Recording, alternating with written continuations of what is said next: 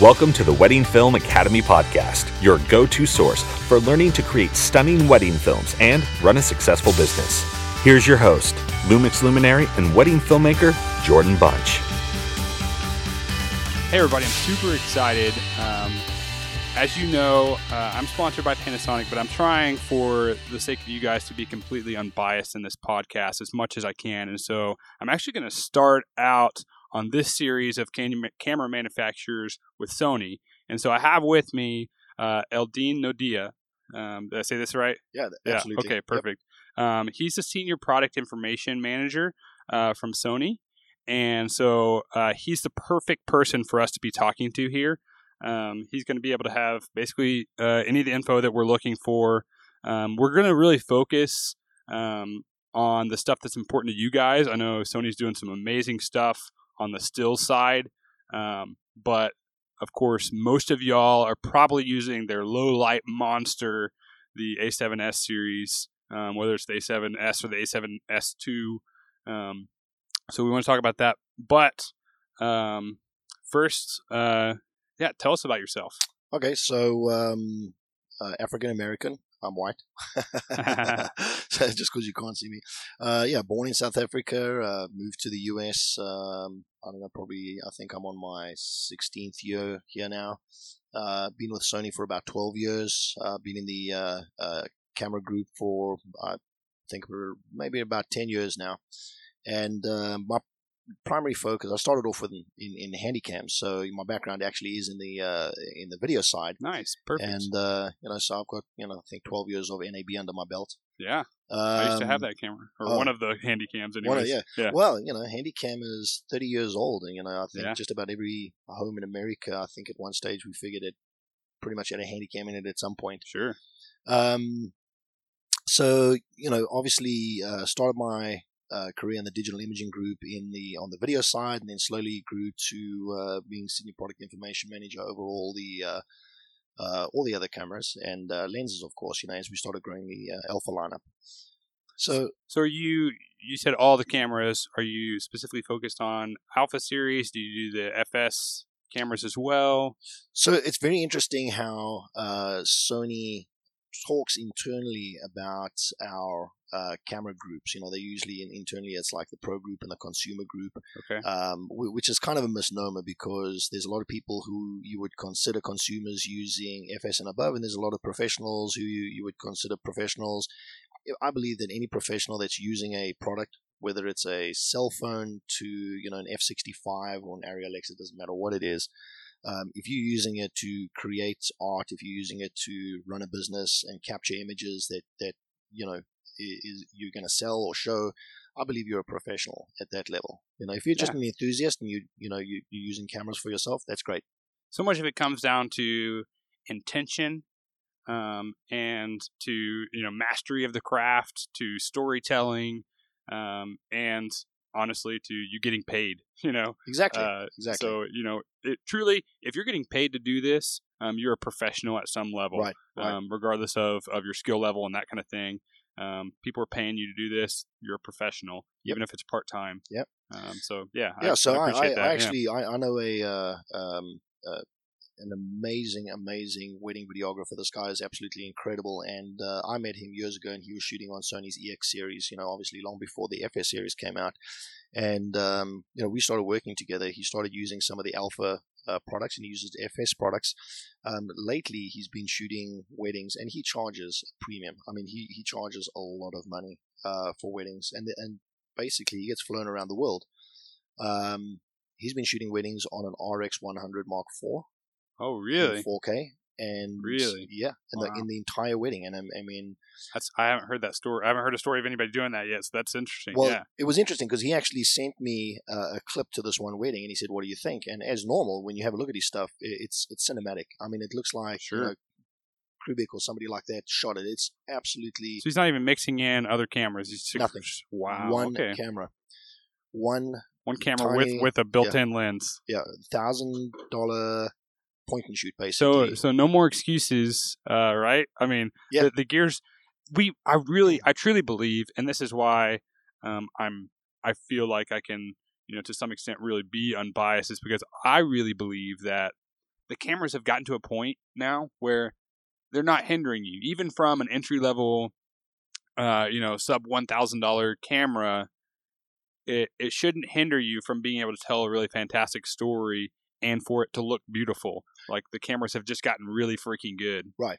That's exactly it. And it's obviously important to realize that not all cameras are made equal, and not all cameras at the same price point are made equal. So it really has to do with the choice, and that choice of the RX 100 series. I mean, that camera, it's the best selling professional grade point and shoot. And that's I see them at my neighbors' houses all the time. Sitting around the coffee table or whatever. Yeah, right. Yeah, it's amazing. I mean, I've been to trade shows where I've been to competitive booths, and you see their sponsored photographers with their big DSLRs on their shoulders, and this actually happened at NAB to me. Yeah. And I show up there looking at what Nikon is. Sorry, I'm showing up there. I was waiting for you to shout. I really didn't mean to. You might want to cut that. I show up and have a look at what they're doing, and I use my Sony RX 100, and I'm taking photos of their copy cards and seeing new specs, and their pro photographers on the other side. I've got one of those, and then a guy next to him with a DSLR. I've got one of those. I've got one of those. There's it's a great camera. Yeah, there's 10 of our competitors, with their DSLRs, and they're shooting with our RX 100s, which is great. So I mean, people when it first came out, people were like comparing it to the Leicas and that kind of thing. Yeah. No, they're incredible. So basically, going back, what I essentially do at Sony, I have a couple of different hats as the product information manager, and it depends on where you look in our HR structure. Some places there's product expert or whatever it is. But I'm part of the launch team, which is very small at Sony, and we do that because obviously the proliferation of rumor sites and things like that really harm what we're trying to do, and it harms it in the sense of slowing down sales or giving false information, and people then backlash at us like, this rumor site said that you were launching this, why didn't you? It's like, well, we never ever planned that product. So we try and keep it on the lowdown. We keep it very tight, close to the chest. So there's try to see if I can make you spill the beans anyways. So I'll do my best. You can try real hard. Okay. It's not going to happen. We already got you to do the Nikon thing, so. What thing? I didn't say that. So the working on launch and creating all the content. So the custodian of the product content, and distribute that all out to our retailers and to the media and that type of thing. So that's the part of it that I do, and then obviously attending events and being I plan all our DI trade shows, and deal with or work with a lot of our artisans, and then a lot of other photographers in terms of giving information, and then as a Sony spokesperson. So that's some of the many hats that I wear. Awesome, very cool. I've really enjoyed seeing some of the work from some of your artisans here at WPPI. Really inspiring work. So y'all got a great team. Yeah, and it grows exponentially. I remember 8 years ago when we started the program, we started off with 6 artisans, and then it took us almost 5 years before we added 2 more, and then just in the last 2 years we've jumped the program up to about 45 artisans at the moment. And then we also have what we call the Alpha Collective, and that's a group of maybe not as recognized photographers in the photography world, in the sense that like Patrick Murphy-Racy with multiple covers on Sports Illustrated, or Brian Smith, who's a Pulitzer Prize-winning photographer, or Christina Mittermeier, who is an amazing environmental photographer who's speaks around the world and does TED Talks and all that type of stuff. These are guys that maybe aren't on that side of the artisan program. So the collective is usually it's made up of a body of folks who have just absolutely massive millions of followers on social media, and we found them through just the tremendous amount of work that they're doing with our products and the amazing art that they're creating. So do you have any filmmakers on the team? Actually, we have a number. So Jeff Berlin is a really interesting guy. He's a very close friend of mine. I met Jeff a couple of years ago through a shoot that we were doing with Disney, and he wasn't shooting with our product. And I said to him, "Hey, why don't we, give you a camera to use?" He took it on his next shoot. He was shooting for a fashion magazine, and an amazing shoot. He got the cover of the magazine and a massive spread, and he did everything on the Sony. And he said he took his other camera with him. He said, "I'm not spilling the beans on who he was with before." he took his other camera with him as a crutch, and he said he never used it, and he never turned back since. And since then, he started shooting. He came back to us and he said, "Look, I'm shooting this ad for Norma Kamali for Fashion Week. He was a fashion photographer, and he stepped up to that, and somebody spotted him on that, and then he shot another ad and another ad. Long story short, he actually shot a film on, obviously as the DP, but not as the sorry, I think it was a DP and co-producer, which was released and is now on, I think it might even be this week that it's going on to iTunes, and it was shot 100% on the A7 series, the A7Ss. So Okay. and they took like 5 A7Ss, because what you do on a movie shoot is you always have a backup. Yeah. And your backup. and they shot the entire movie on the primary camera, and the only other shots that they got was on one of the backup cameras. All the others stayed in the box, and the other backup camera was only used for covering shots. So Okay. yeah, Nice. So, and then Sony Pictures has shot on. They just recently shot a film that they in the processing phase at the moment, that was shot entirely on A7Ss as well. Wow. But then there's a number of the other artisans who have either switched over to video. A lot of folks will know Jason Lanier, and he does a lot of video. He's still a photographer, but I know he's making a lot of YouTube content, but he's making short films as well, things like that. Or exactly, and Okay. so all the YouTube content, obviously everything is shot on Sony, and then Sure. all the other the short films that he's starting to produce now is also shot on Sony. So they are, obviously we're a film company originally. If you go back 30 years, like I said in the beginning, Handycam is 30 years old. Sure. Our broadcast side, and you've been to NAB, I'm sure. When you go to NAB, the Sony booth is the largest booth at NAB. It's massive. Sure. And, it shows our strength in every single tier of video. And this is where, at a show like WPPI, photographers don't realize that. They don't realize, originally, I would say 5 or 6 years ago, before we started getting this traction and this critical mass in the Alpha series, I would show up at a WPPI and people would say, "Oh, you're not really a camera company." And I would say, "Well, you've never been to NAB. You go to NAB, and we have F65s, F55s, F5s, global shutter cameras shooting, films like Avatar, competing with the Ariel X's."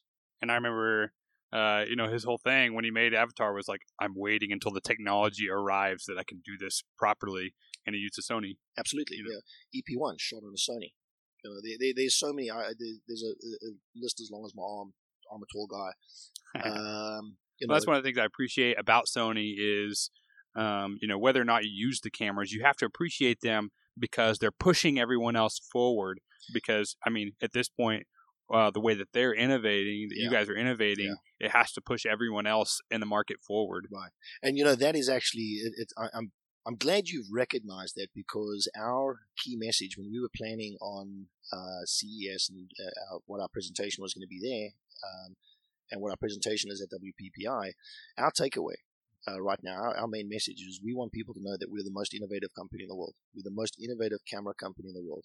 We're also the largest sensor manufacturer in the world, which gives us an edge over everybody else. We know that a lot of our competitors use our sensors. They're almost all Sonys. Yeah. Exactly. Yeah. So there's something that we know about the future. We have the roadmap of what is coming and what is available in sensor technology. And we're not just talking about more megapixels. We're talking about different sensor structures that we develop. Sure. Yeah, well, and it's, like you said, different sensor structures. So, that was the sort of the revolutionary thing about the A7S is when everybody else is in this megapixel race, you guys think differently, and you said, what if we made a 12 megapixel sensor on a full frame, 12 megapixel full frame sensor, and so we have really large pixels. Exactly. And then you just blew everybody out of the way with what this thing can do in low light scenarios. Right. And our primary focus with that camera was obviously hitting the videographer market. Sure. And that was a monster. The A7S was an absolute monster when it came out. And, our tagline for the A7S Mark II is Return of a Low Light Legend, because we honestly feel that we made a legend with the first one. I have to agree. There are certain cameras throughout history that do, they revolutionize things. Obviously the Canon 5D Mark II was one of those cameras that completely changed the game for filmmakers. Vincent Laforet, good friend, and he made a absolutely amazing video that just launched the entire DSLR or HDSLR, as it folks called it in those days. I mean, if it wasn't for that, I'm sure somebody else would have made a good presentation, but that really did kick it off, and that's one of those iconic cameras that'll live in history forever. Exactly. I'm sort of I like to study the history of things. It's like the Pentax K1000 was beautiful camera. I still own one. Yep. The 5D2 was revolutionary. Yep. The GH4 was revolutionary. Yeah, you're a for Panasonic 4K. guy. That GH4 is a killer in the market. I mean, what a phenomenal 4K camera. Sure, and it's one of those that, even though the GH5 is sort of, it's as you call the A7S II, the return of a legend in its own right. It's one of those where it can stand on its own, even though this new camera's come out. You're not, you can still produce amazing films for another, 5 years or however long the camera lasts until it crashes, just like you can with, the original A7S. Right.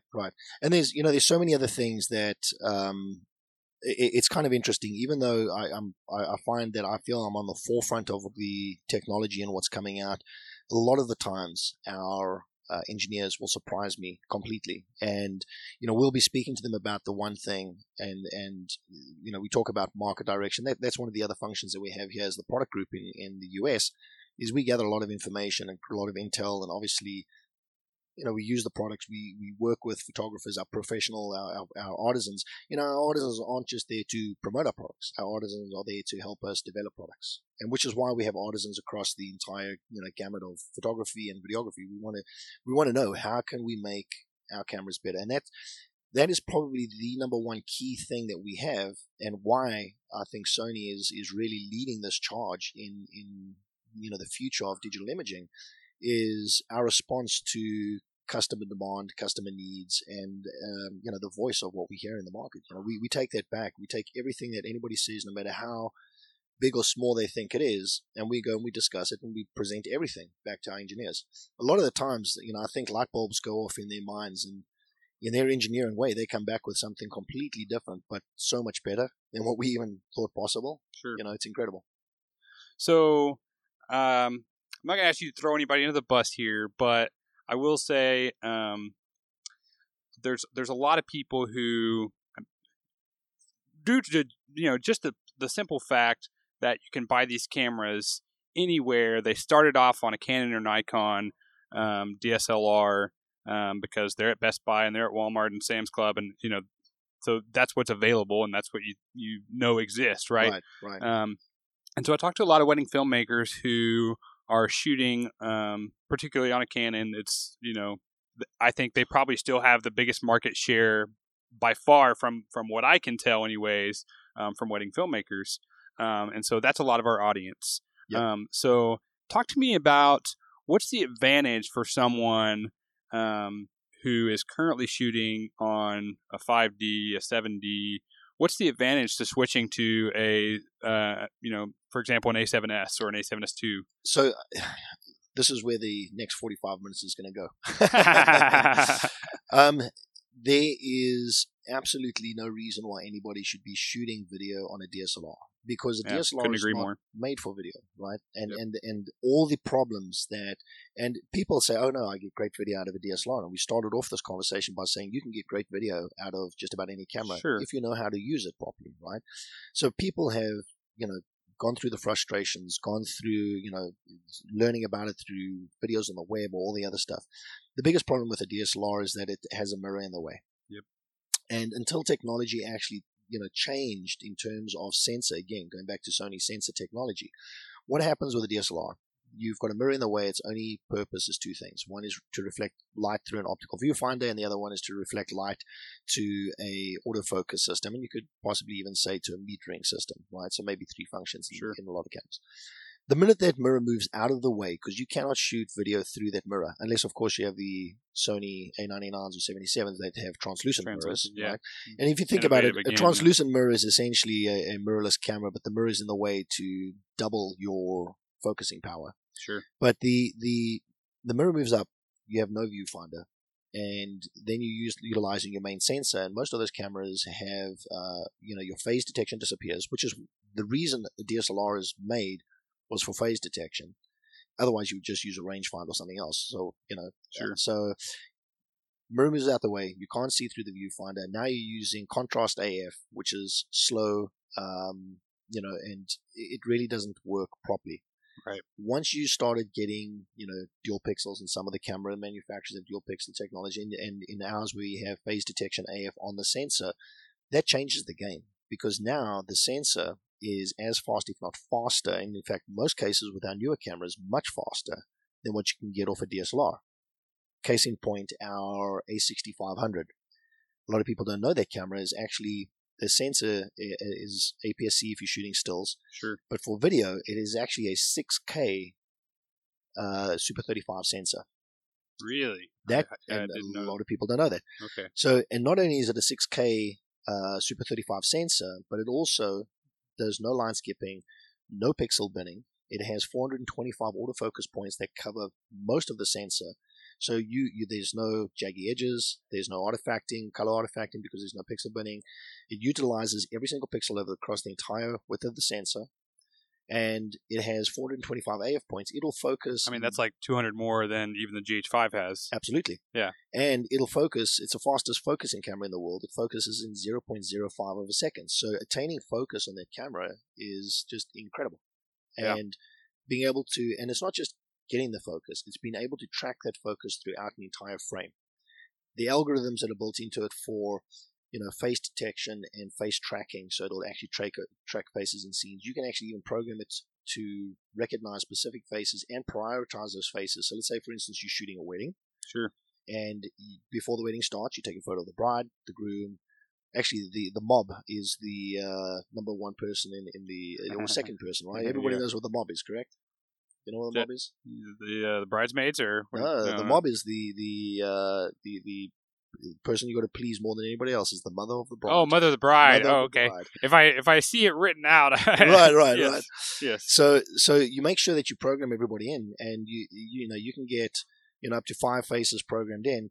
When you're out shooting and there's a big crowd and you just want to follow your video, and you set it on face priority, if the bride steps into the frame, it'll focus on her and it'll track her throughout the entire frame. Yeah. If the bride steps out, it'll shoot to the very next person, which would be the groom. Yeah, it's brilliant. Right. I love that feature. We have that on the Lumix series as well. It's amazing incredible. feature. Yeah, incredible. And and I get a lot of wedding videographers that I speak to, and when I show them that feature, the light bulbs just go off, and they're like, why can't my 5D do that? Yeah. Well, it's not a live view camera, right? Sure. It's a DSLR. It's not made to operate like that. So there's all these inherent things that are in a DSLR that aren't really built. They're built for incredible still cameras. They're not built for incredible video cameras. Can they shoot incredible video? Absolutely, because they have a large sensor. Sure. They can also utilize different lenses, so you can get these cinematic looks. Yep. The other downside that I find is a lot of the DSLRs don't have decent codecs. They shoot motion JPEG or some uncompressed format, which really doesn't benefit a wedding videographer. So, talk to me. I was talking with Sean from Lumix, who we're actually going to put on the next podcast right after this one, about the codecs, right? So the GH4 was writing 4K at 100 megabits per second. I'm uneducated on the codecs for the Sony A7S series. So in all our Sonys, right from the RX100 series, our point and shoots, all the way up even into the FS series, we're shooting MP4, and usually that's used as a proxy if you want to do dual record. And that's only for HD. There's AVC HD. As everybody knows, there was the de facto standard for camcorders for, ever since HD came out. Sure. It never really got adopted into other DSLRs except for Sony's, Okay. And then XAVC-S. And XAVC-S, and you'll see other brands coming out with similar XAVC codecs. But XAVC-S is a extremely robust, or extremely efficient is probably the right word to use. Extremely efficient. It's almost lossless. It's an extremely high resolution, high detail codec, and you can capture a lot of detail, but it compresses enough to not make your files, your files. What's like the megabit per second rate on this? So then the 2 megabits per second. So normally all the cameras will shoot 420 8-bit internal, right, at either 60 or 100 megabits per second. Okay. And then your frame rate, perfect. Yeah, so up to 100 megabits per second. Then you get your 24 and 30p in 4K. I know the GH5 is got 60p coming out with it, which super pumped. Yeah, me too. and 10-bit, which is great. Yeah. No more banding on those blue skies. Exactly. And this is a very interesting thing. We've done a lot of side by side comparisons with the 8-bit on our camera, and the efficiency of the XAVC codec dealt in with the other picture profiles that we have, which I want to get to in a second, actually gives us an image where I've sat in suites where they're actually grading A7S and A7R footage to mix with Arri Alexas and F65s, and the colorist is sitting there grading, going, I can't tell which is the difference. Nice. This can't be an 8-bit camera. So there's a lot more to it than just the color depth. I mean, that's a serious recommendation. Yeah, exactly. And looking at that, when you go external, you get 422 uncompressed. So you can out of like a Shogun or something. Exactly, yeah. Okay. And now even going, so one of the standards for HDR is actually 10-bit. Yet we're managing to get HDR out of our A7 series, at 422 8-bit uncompressed, and the footage, we've shown this on HDR TVs at shows like CS and NAB, where it's just mind-boggling, and people saying, well, it has to be 10-bit, and then you show them the image side by side and they go, oh, well, that's pretty good. Yeah, for sure. I mean, that's one of the things that I'm beginning to be blown away, is the way that camera manufacturers are innovating outside of what we thought kind of was the scientific realities of things. It's like I've gotten my hands on the GH5 for the last week, and I always, and like most people thought, okay, the only way to make high ISO better was by either making larger pixels or just an improved sensor. But the way that they've rethought it is the way that they're actually processing the image, giving you an extra 2 stops of light. Right, and you have to think about it in that sense. You have to think about it in the sense of it's not just one thing; it's a combination of things that actually give you your end result. And you're absolutely correct. It's it's the codec, it's the bit rate, it's the processing is a large part of that. Sure, and that's again, where Sony has a big advantage. We make our own sensors, our own lenses, our own processors. We make the batteries, we make the LCDs. Most of the other companies don't. And we're truly an electronic company, but we're also an optical company. And this is going back to the beginning, where people were saying, well, Sony's not really a camera company, because we didn't have a tremendous amount of DSLR glass at the time. Sure. And yet you look on our professional broadcast side, and the massive amount of product that we do, the audio products, the switches, I use y'all's new audio transceiver receiver kits, and they're brilliant. I'm getting amazing sound. Yeah. You walk into any high-end TV station, whether it be CNN or CBS or ABC, it doesn't really matter. You walk in there and you see the quantity of Sony compared to everything else. We're that company. And then bringing that into what we actually manufacture, and that part of that whole thing is also, we were talking about DSLRs, and the downfall is the lenses. Right. And being the sensor manufacturer that we are, we know what's coming down the line. So we actually manufacture our lenses. In fact, so the A-mount series that we essentially inherited from Minolta when we took over the Minolta DSLR division. And we did that for a number of reasons. We were already making sensors and components for Minolta at the time, and they had the optics, and we brought them in to get the DSLR optics and the mount system, which is where the brand Alpha Mount comes from. It used to be Minolta actually had their mount was called the Alpha Mount. And that harkens back to 1965. They were the first company to come out with essentially an SLR, and then Nikon in 67 and Canon Nikon 66 and Canon in 67. The downside with some of those manufacturers is their lenses, and that's really where the problem comes into it. And I think Nikon probably is going to have the hardest time going forward. A lot of mechanical drive lenses, and that's where we have difficulty mounting those onto our cameras, because they become manual. mostly, and there are a couple of adapters out there that make them, electronic. Some of the other manufacturers as well with their lenses, and it's not just Canon and Nikon. I mean, it's a lot of the other lenses that are out there in the market. They're built for still imaging, and they focus extremely well and extremely fast with still. But you put it onto your camera, and when it focuses in video, and anybody who's shot with a 5D will know this. Some of the lenses make a noise, and you do that with a Sony, and you put on any of those, original designed Minolta lenses, and then later on, as we started developing the Sony lenses, they make a noise. I remember I originally was shooting on Canon, and I remember the Nifty 50, the 518 is exactly. And no way you can do that. There's no way you could use it, right? And we had a bunch of lenses in our A-mount system that does exactly the same thing. Sure. So when we started getting into video onto an interchangeable lens camera, we looked at it in terms of lens design has to change as well. And we started coming out with even A-mount lenses that were, with the supersonic wave motors, that were 100% quiet. They focus extremely smoothly and very fast in video. And they, and it's not just the focus, it's silent aperture, or in video terms, I guess, silent iris. Sure. And then silent focus as well. So it's very important to actually get that done. And then the resolving power has to be there for 4K and beyond. And you'll see our message when we had NAB and those type of shows in Cinegear, it's 4K and beyond.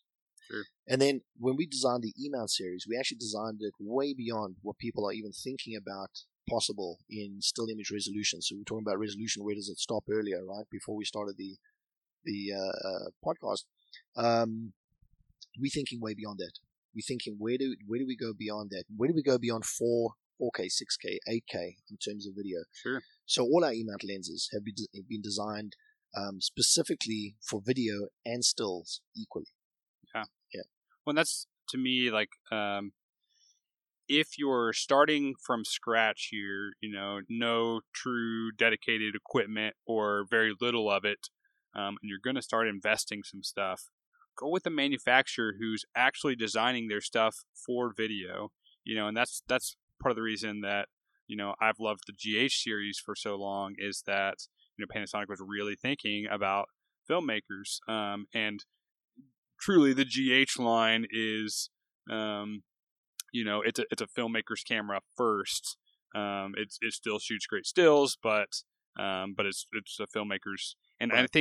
I think most people are thinking about the A7S line specifically in that same way of, okay, you can take great stills with it in low light, but people are mostly thinking about that camera for video because y'all have the other A7 line that's going to do, just crazy high resolution, right. And dynamic range and all that kind of stuff. So. Right. And you talk about Panasonic, and you have a look at their heritage and what they do. They're also a broadcast and production company, so you can see why the GH4 did so well is because they know what they're doing. Yeah. So going back to where we started, we were saying what is the compelling reasons for people to switch over from a DSLR. Number one, our sensors are the best sensors in the world, which is why so many people use them. The mount system that we have allows you to adopt any lens onto this camera. I've seen people with Panavision lenses, PL mount Panavision lenses, massive, $150,000 lenses, and on the back, they're strapped a small little A7S, and it looks ridiculous. I'm sure it does, yeah. But the footage that they get out of it is absolutely incredible. So, sure. Being able to adapt just about any lens onto the camera, and then, we were talking earlier about adapters as well. Sure. Before this, and there's so many adapters in the market for the E-mount system. You can literally go from any brand. Almost any size lens, Brian Smith has, got a fantastic review on adapters on his website. And when you read his blog on all the different types of lenses, including, medium format lenses and cinema lenses, it's really incredible, the versatility of the system. And I think that's honestly one of the main things that made the Alpha system, and especially the E-mount system, so successful, is that in the past, you lock yourself into a system. You buy Pentax, you're stuck with Pentax. You Sure. buy Canon, you're stuck with Canon. You buy Nikon, you're stuck with Nikon, and Fuji, etc., etc. And now suddenly you come out with, a mirrorless camera that has a very low flange back distance. Right. I'll let on an industry secret for you. So this, I'll give you one. How about that? Okay. All right. Do you know what the E-mount stands for? I don't. So the flange back distance from the flange of the lens to the sensor is 18 millimeters. So they use the E from 18 millimeters. Okay. That's the okay. E-mount. That's clever. Yeah. So basically, using the E-mount, you can put on just about any lens. You can, adapt it to do practically anything from still images to, video. And, moving beyond that, we kind of touched on audio earlier. You were saying that you have audio products. A lot of people don't even know this as well, is that the MI shoe, which is our hot shoe, the multi-interface shoe as we call it, Sure. on the top of the camera, it looks like a standard flash shoe, which it is. But if you look in the front end of it, if you look from the back and you look towards the front, there's about 21 pins in there. And those pins are there for audio capture. So you can put on, MI shoe microphones, everything from the UDP wireless radio frequency mics and those that can be used for, a lavalier or... Yeah, that's what I'm using. Right, there we go. And, there's an XLR adapter that goes in there. We have two different XLR adapters, the XLR K1M and the XLR K2M. One has got a umbilical cord, so if I'm going onto a cage, I plug it into the shoe and I can put my XLR onto a cage, or if I want to go straight off the camera running gun, I can clip the number 2 on the top, and then I have, balanced audio. Now, this is another interesting thing. Going into a DSLR or other type of cameras, you either have to mount this big bulky thing onto it, or you have to go through your mini jack, and you get, third-party manufacturers who make XLR adapters, but you go into the mini jack. So you're basically defeating the weakest link. You're defeating the point of Sure. having balanced audio, right? Yeah. With the XLR adapters that go into our MI shoe, you get true XLR balanced audio. You have all your controls for your audio on the actual adapter. And if you're going into uncompressed output, let's say, for instance, we're talking about going to an Adamus Shogun or Flame or something like that, and you're getting uncompressed 4K video, you actually get uncompressed linear PCM audio at the same time. Sure. So you have a much better audio signal as well as a much better video signal coming out of the camera without any big bulky adapters or going into a mini jack. So, we think of it in terms of a video camera and saying, okay, this is a fantastic still camera. How do we make it a fantastic video camera? And thinking about things of, the lenses, the sensors, the focus, the audio. And in addition to that, we go to the picture profiles and we throw in picture profiles, things like S-Log. Right. To maximize your amount of dynamic range, and being able to have S-Log on every one of our cameras from the RX100, the A6000 series, the 6000, 6300, 6500, now the A7 series, and which is why I mentioned earlier, you have somebody like Sony Pictures actually using the A7s to shoot motion pictures because, they can use them to mix with some of the larger cameras, and you can have multiple small cameras that, can be used as crash cams, or, you can slide one into a letterbox and, get a great shot. Yep. You can have a fit of it, you'd have to cut the back of the box out and make your own special thing, but Sure. you don't have to do that anymore. Yeah. Right? And then you can grade your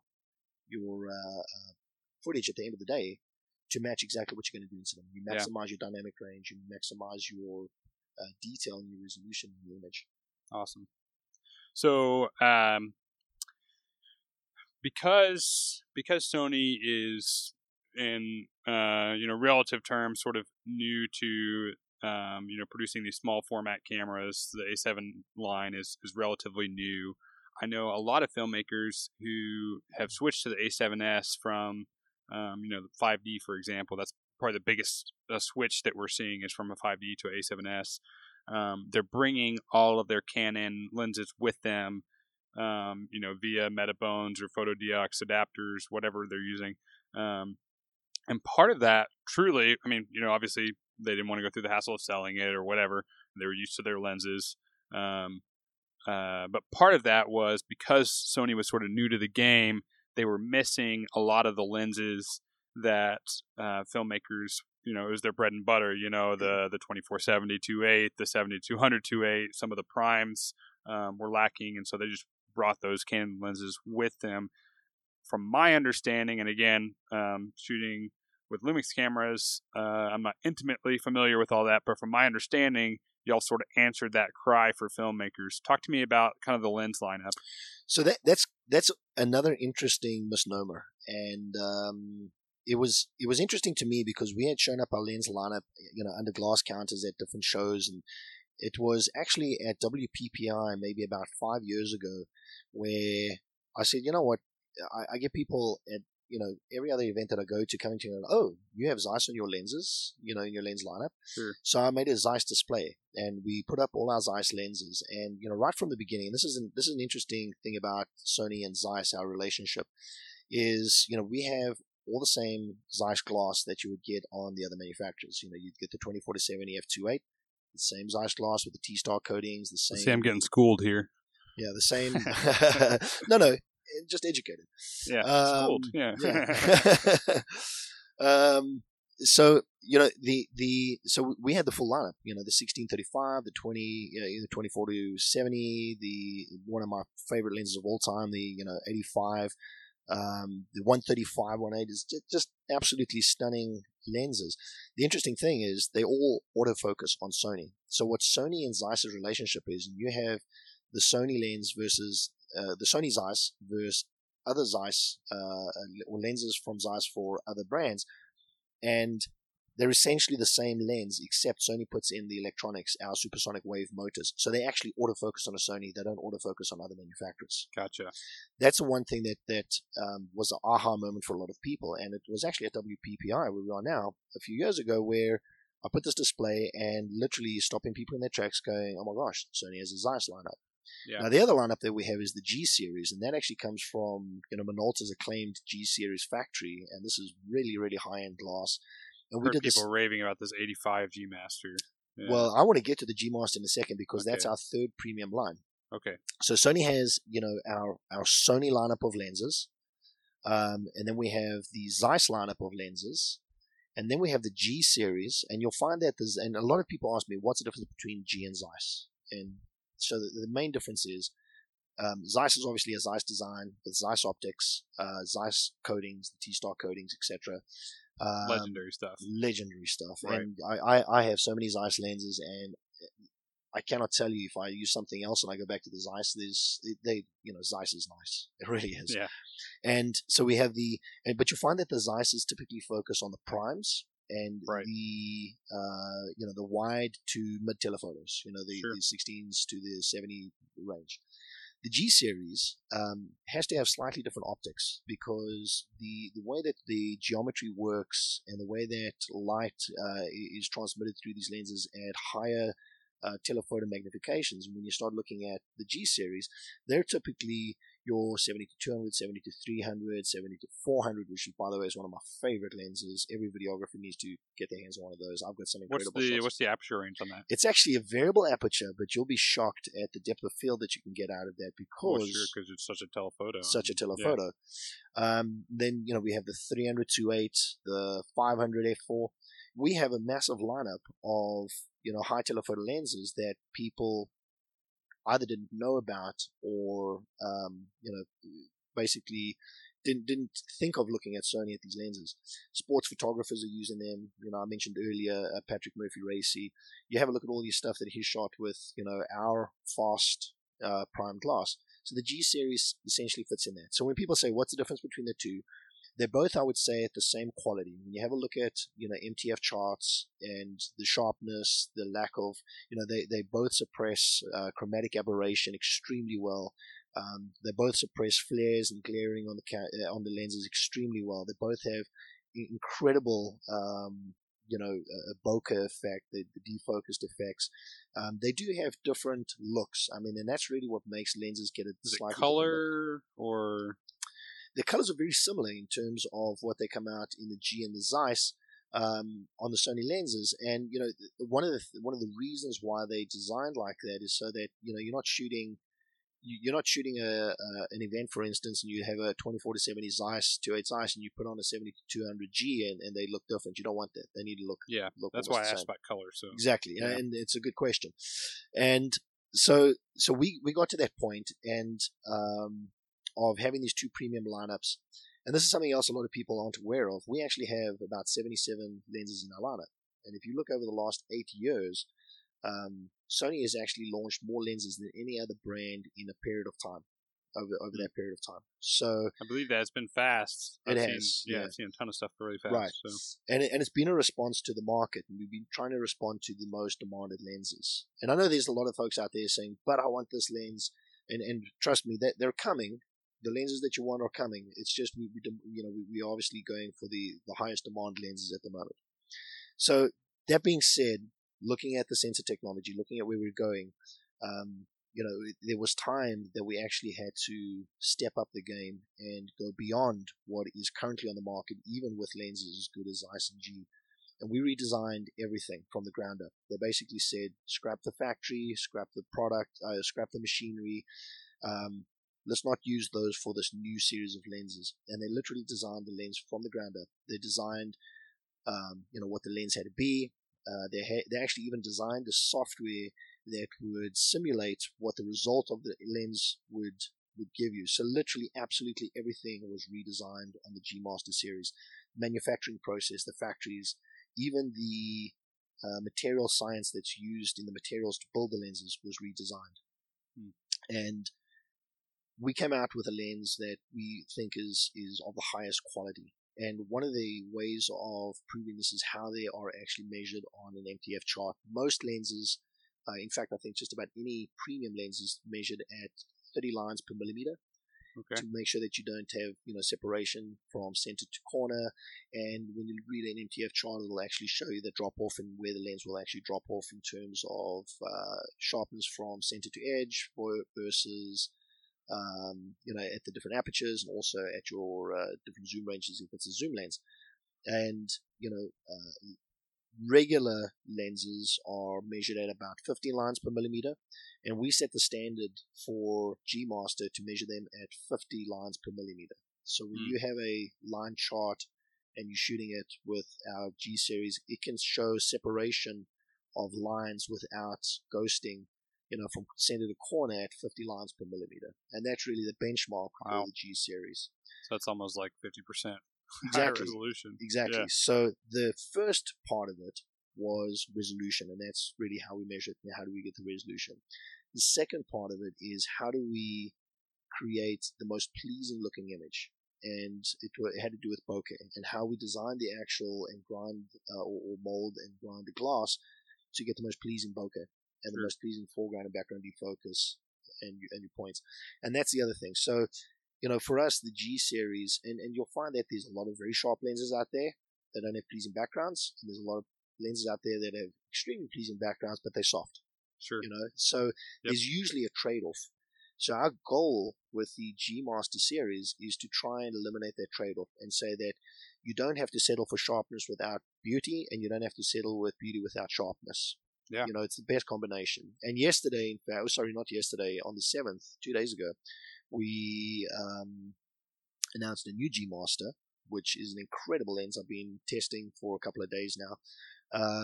It's the 100mm f2.8, and for your filmmakers, you'd like this. It's actually on the lens barrel. It measures T-stops.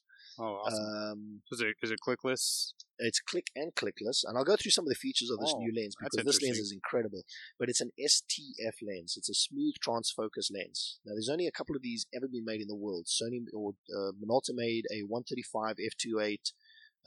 It's the original STF lens, the smooth transfocus. Interesting thing with that lens is that two iris rings, two aperture rings that you can control. One was your depth of field, the other one was how your bokeh fell off. But it uses an apodization lens inside there to actually create your STF effect. I believe... Boy, talk about innovation. I believe Fuji made one recently. And then, we've just come out with, I guess it's now the third lens of its kind in the world. And this one is made as a G Master, so it has all the same G Master characteristics, nano AR coatings. It has ED, which is your extra low dispersion glass. It has aspheric elements, all those things. The aspheric elements help for spirit of aberration. The ED glass helps for chromatic aberration. The nano AR coatings are stop the glare and the flare. But then it has an apodization lens element in it. And what this apodization lens element is essentially a graduated ND filter lens. So it's clear in the middle, and it gradually towards the periphery gets darker. Now, a lot of people look at this and say, so then I'm going to get vignetting in my image, and you don't. That's not what that lens element is designed for. So on the aperture or iris ring, and it, like I said, it's click and clickless. So obviously, if you're shooting video, you go to clickless, which is again one of those things we were talking about. Sony designs with both video and still in mind, right? When you go past f8, and f8 is where you're still getting that clear center. Right. So everything f8 and smaller is going to give you a clear center, and you start going to, f8, f4, and f2, etc. You start getting the graduated ND filter in that lens actually coming through, and essentially what that does, it doesn't affect your focal plane at all. The plane that's in focus. So if I'm shooting a subject, they're absolutely sharp. There's no vignetting on your image at any point on any of the edges. However, your foreground and background defocus, those points of light that defocus, those blobs, actually drop off and they graduate as they so a little bit more solid in the middle, and they graduate. And it gives you the most realistic looking bokeh that you can get. Now, paired with an 11 blade circular aperture, it gives you perfectly round points of light. And most of the time you're using 8, and so you get kind of that octagonal. That's exactly it. And they also, a lot of the other, you'll see the flat edges of the aperture blades. We have round aperture blades or curved aperture blades. So brilliant! Yeah. Right. So and you'll find that the G Masters, have 11 aperture blades, and they're circular. So you get these perfectly circular, awesome, beautiful beautiful points of light. Yeah. Now with this apodization lens, it actually drops off those points of light, and you get this, this gorgeous defocused effect.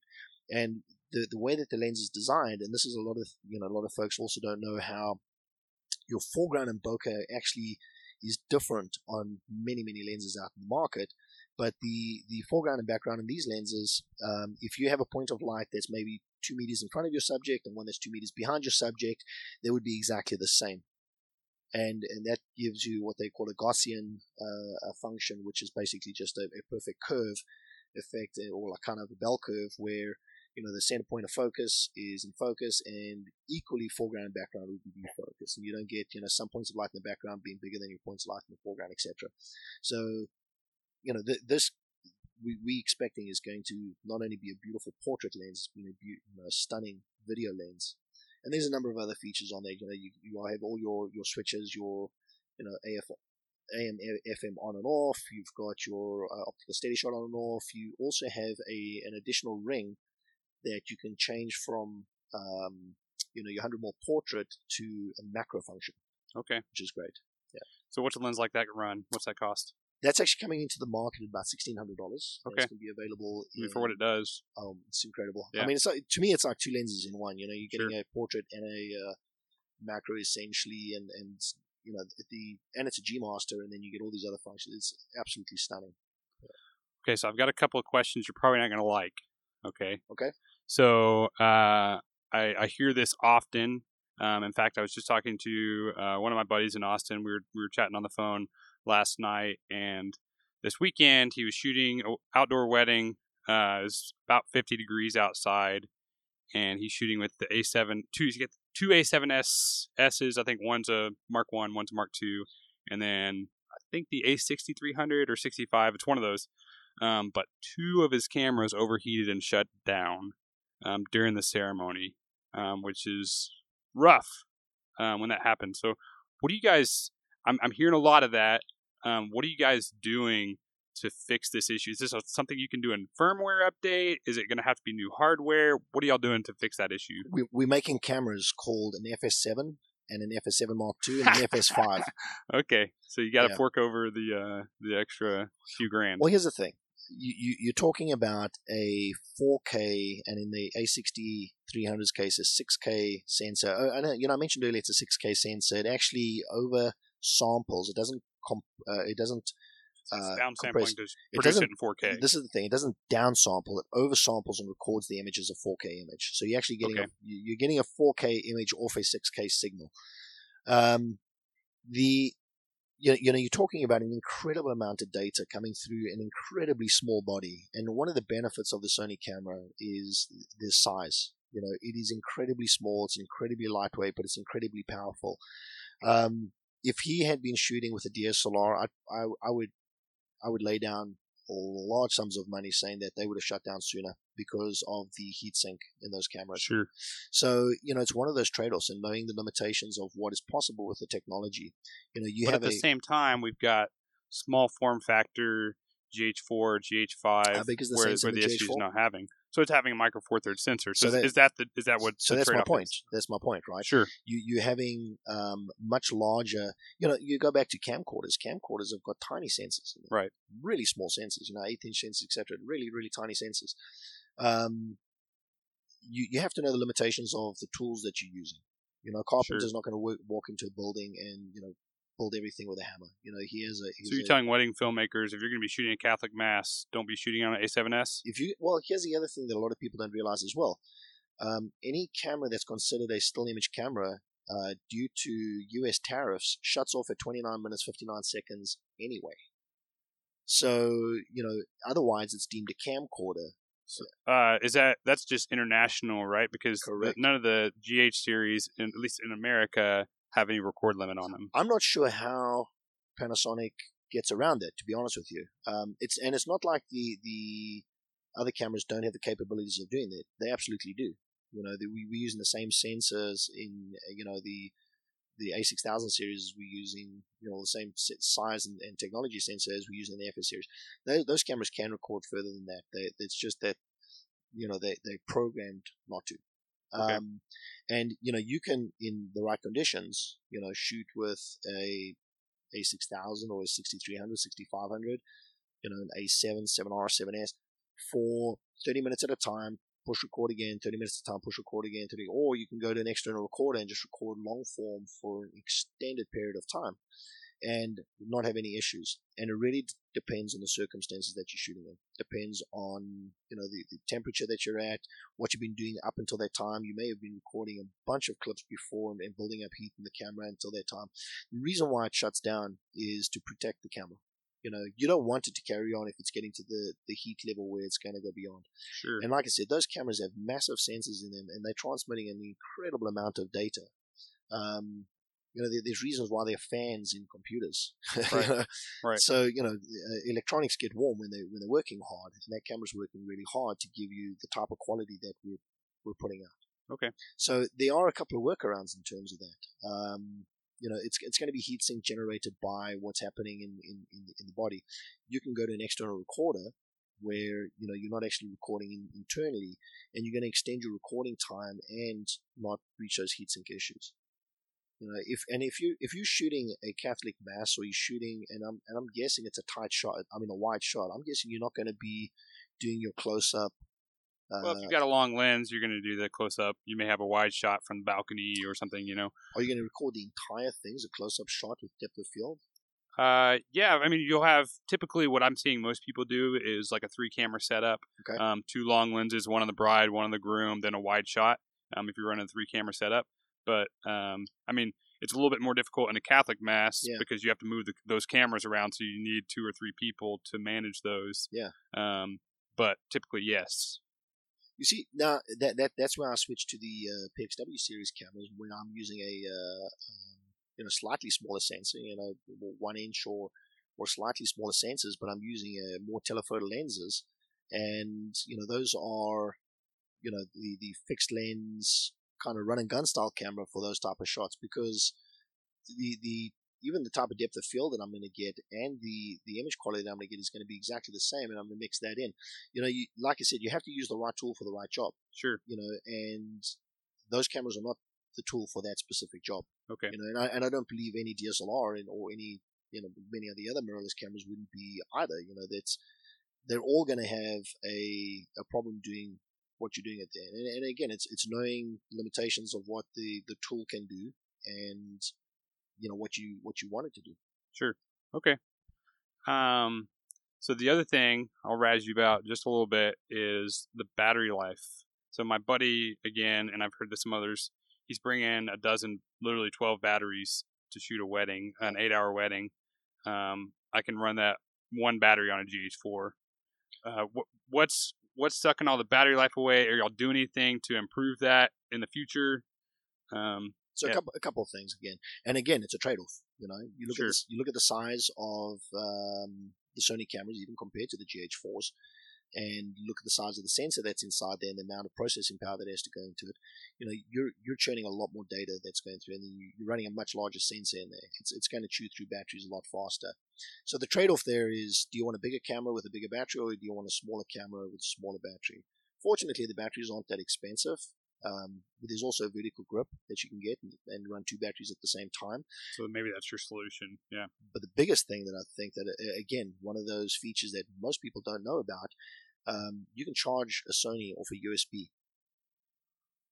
Oh, so can you, if say you're shooting that Catholic Mass, yes, and you happen to be able to plug in somehow, yep. Can you plug in while you're recording? Well, how about this? Why not get like a 1,000 milliamp? Oh, okay, yeah, that makes sense. A battery pack like for your phone. Battery pack for your phone and plug that in.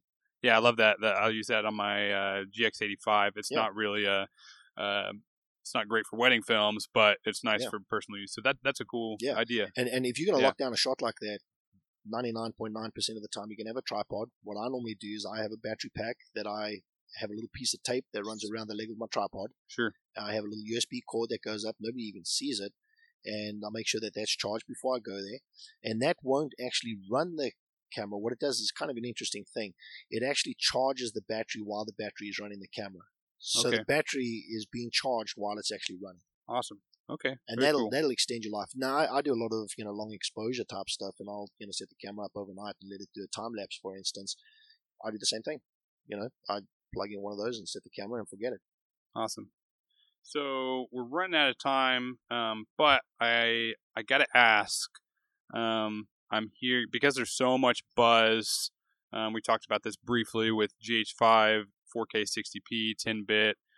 In-body image stabilization, limitless recording. What are you guys thinking because you guys are such innovators, I know you're thinking something about this. What's, anytime there's a new innovation from one brand, there has to be a response to stay competitive. And that's part of the great thing about what a competitive market that we have right now. What's the response to a camera like the GH5 for wedding filmmakers? It's a great question, and I'm guessing you know what I'm going to say, that I can't talk about future technology. But I mentioned this earlier. Sony's incredibly good at looking at the market, not only just responding but leapfrogging what is happening in the market, and seeing how customers are responding to things and responding in the right way back towards that. It's interesting that you say that about Panasonic, because we look at Panasonic very closely and see what they're doing, and they're doing some incredible stuff. The GH series is just absolutely incredible. I have a look at a lot of the other brands, and it doesn't seem like they're doing anything. I feel the same way. Yeah, we add a few megapixels. We'll add one frame a second more or something like that. And so I think looking at progressive brands and what they're doing and how the market's responding to that. It keeps us on our toes as well. It keeps us looking forward, and it keeps us, evaluating the market and evaluating what's happening and what people are using and not using. And, all I'll say is that, I wouldn't say that we would respond to what, Panasonic is doing just because Panasonic's doing that. Technology takes a lot longer to develop than seeing what happens this week and coming out with something next week. So, Sony is always looking at the future, and we're always looking at what is going to be the next thing, what's the demand going to, where the trend's going, how can we correct things, or, what technology you were talking about, for instance, battery life and heat sink and those type of things. What can we do to improve or solve those problems? We're always looking at that, and we're always developing further. So, I guess stand by. We've done a really good job up until now. We've worked extremely hard and diligently to build the brand to where we are, and we're going to continue doing so. That's exciting. And truly, as someone who who's clearly not going to use a Sony product personally in terms of a camera, I'm still excited to hear you say that, because I know that that's going to push Panasonic further as well. Because, even though you're not saying, and I hear you saying we're not responding directly to that, you're still looking at and saying, okay, here's some other things that are possible. It does spark ideas and that sort of thing. And I know Panasonic and other manufacturers to a certain extent are doing the same thing. And so like I said before, I've said it many times, competition is great for us as filmmakers, because it pushes forward what we can do tremendously. Yeah. So I always use this as an analogy. If consumers just came and demanded a better horse-drawn buggy, they would get a better horse-drawn buggy. Yeah. We took it a step further and we developed the car. And I think that's what's happening with mirrorless. Mirrorless is really the way of the future. The mirrored cameras, honestly, I think their days are numbered. I really do. I think what's happening is that mirrorless is definitely the way forward. And you have a look at what the mirrorless camera manufacturers are doing. Olympus, Sony, Panasonic, Fuji. There's groundbreaking technology and groundbreaking resolution and features and things that are coming out in these cameras, and we're pushing each other. And I think the sky's the limit. I think where we go next is it's just going to continue to get better, and for filmmakers and photographers and people creating art and people staking their livelihood and their living on these products. I think that's really what we're aiming at helping. We're looking at the pro market very, very seriously, and I think that's really where we're aiming to be in the future. Awesome. Well, I know we could talk about this for another hour or two if we wanted, because there's just so much there, but we are running out of time here. So, Eldine, I'm just so thankful that you did this. I know this has been super informative for me, for our audience as well. Whether you're using Sony products or not, you have to admire what Sony's doing. You have to appreciate it from that competitive aspect I was talking about. And so, thanks so much for spending the time with us, for informing our listeners to be able to make the right choice for them. Awesome. Thanks. Let's do it again. Okay. Sounds great. So for more information on any of these Sony products, and especially to check out, any of our artisans and the collective in terms of what those guys are doing, make sure that you go to www.alphauniverse.com. Great site. There's a podcast there too, just on Alpha products as well as tons of images and articles. So check that out, alphauniverse.com. The Wedding Film Academy podcast is produced by Taylor Juarez. If you found this episode helpful, be sure to subscribe so you never miss a show, and help us out by leaving a 5-star review on iTunes. And when you're done, head on over to weddingfilmacademy.org to chat with our other wedding filmmakers like yourself in the comments section. Until next time, keep making movie magic.